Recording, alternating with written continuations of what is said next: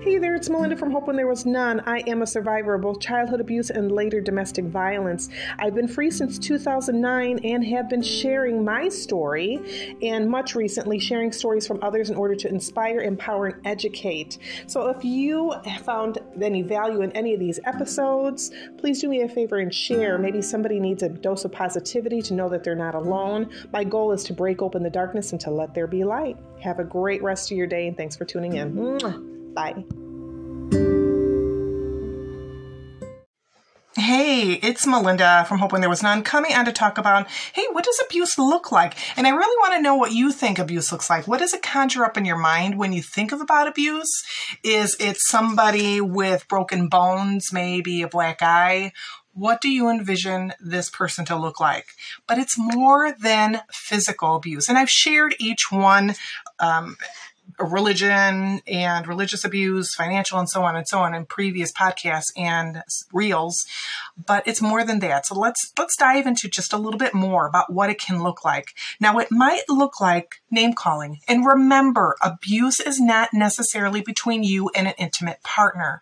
This can be between you and your parents, family members.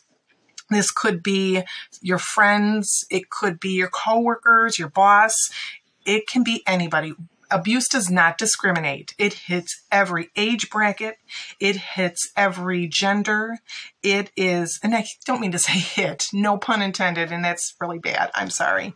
But it's also something that happens between somebody that's very rich and for someone that's very poor. It is our children. And I do get, especially on YouTube, I do get a lot of outreach from kids, teenagers, tweens that are looking for help. And it just breaks my heart that, because I know what it's like to be trapped in that situation as a child survivor. You are in that survival mode.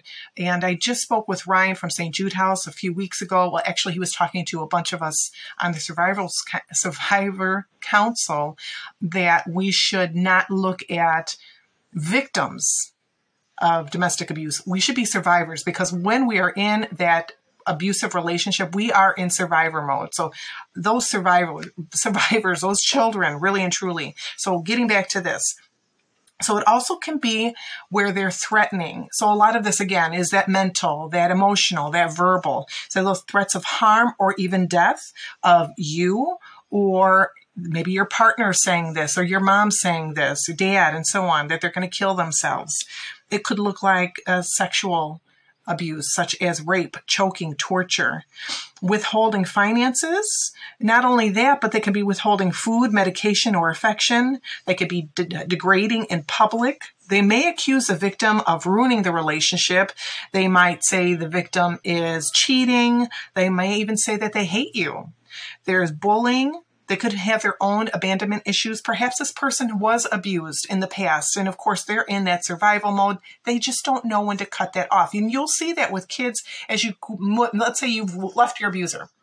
Okay, I'm getting ahead of myself. I did have caffeine this morning, so I'm a little jumpy. You left your abuser, which is awesome and great. But you notice that your children are still having those same patterns that mom or dad did. They might be asking you, where did you go? They might be saying, well, how much did you spend at the store? They might say, don't bother me now. I'm watching TV, or they might be physically abusive to you. These are things that they picked up from your abuser, and they could have PTSD or complex PTSD as well. And again, I'm not a counselor or therapist, but I did notice a lot of these patterns myself when I took my kids out of that abusive situation. And a little bit of my mind, I was thinking that once we left, everything would be fine. But I didn't know what normal looked like. I also was not anticipating, and not that I wasn't thinking of my kids, because I did when I was leaving, but I didn't anticipate the strong reactions from them that they would have as well. They can't formulate the words and emotions as well as we can as an adult. And I was struggling. I mean, I'll be honest with you. I was struggling to even name what was going on with me. And a lot of it I didn't know. I had no idea that I had Stockholm Syndrome, that I was dealing with PTSD. And I didn't realize what a lot of baggage that I carried in from that to that relationship with my ex from being a child abuse survivor. So I didn't understand any of that. So let me reel it back in. So they might use humiliation. They can control how that victim looks. How that survivor looks, or what they even wear. Maybe they are saying you can only go to a certain church, or maybe they're forcing religion on you. They could also force you to take birth control as well, or maybe have an abortion. They could force you to do things that you just don't want to do or don't want to participate in, and that might be illegal. You might hear in some news instances, some sensational news headlines where you hear that there's a man that raped and killed women or did something horrible, and that the wife was complicit. She went along with everything. And more than likely that wife or partner, sometimes it's not a wife, it's some other partner, they aren't really going along with it. They're going along with it to a degree. I'm trying to formulate words here. But maybe they feared for their life. Maybe they felt they had no other choice. They could have some complex issues with their own mental health where it's another personality doing it. It's just really fascinating, sick, and disgusting to some point when you hear these stories, really. And in my mind, it never went that far with me, but I can't imagine being in that place I'm not going to go there with the stories, but you know what I mean. You've probably heard them. Now, this person might seem like a model person. They're caring in public. They make the survivor, I'm just going to say victim, may feel like they're the crazy one, and all of the problems, and they might tell everybody this, it's all because of them, that victim. They may have been abused in their past. They may also have or currently have some substance issues. They're determined to make not only you, the victim, but others miserable anytime they're around. Maybe people don't like going to parties with them because they know that person's going to be there. They could be obsessed with you. They might stalk you or need to know exactly where you are at all times. And they might use subtle signals to keep you in line. And that was something that my ex would do. He would just glare at me. There was a certain look. I could see his body tense. And then I knew, oh crap, I'm in trouble. Or no, here it goes. When we get home, I know I'm going to be in trouble. And these are just a few things. I know I have more, but I'm going to cut it short. I got to go to work. I hope that this helps.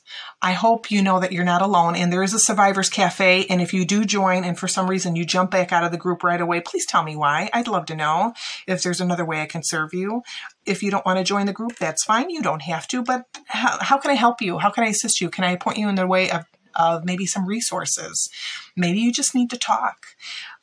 Again, I'm not a counselor. I'm not a therapist. I am not an attorney. I'm just someone that's been there, and I understand completely the crazy that goes along with leaving that person, the buildup of how do I leave? What steps do I take to healing? And I might start doing a little bit more, but you can listen to a lot of this if you listen to these podcasts, if you listen to the Soulful Sundays. I've mentioned before that healing work, that self-care and self-love, those are my lowest podcasts or lowest reels. But man, I'm not boasting on myself. And even a lot of the interviews I've done with past guests are gold because they offer some great golden nuggets that can help you truly, truly, truly. So if you'd like to know more about that, by all means, message me privately. I am on Facebook. I am on Instagram. I am on TikTok. You can find me, Melinda Kunst. That's MELINDA KUNST. And if I know it says follow because I did the digital creator or whatever it is, in order to get those reels monetized a little bit. Yeah, that's a little bit of TMI maybe you didn't care about. So if you want to friend me, send me a private message. So you don't have to follow me. So you can go ahead, we can friend each other and talk. But if you found any substance to this, if maybe not this one, but another podcast has gotten your interest, let me know. I'd love to share it, and please do the same. I hope you have a great rest of your day. Thanks for tuning in. God bless and stay safe.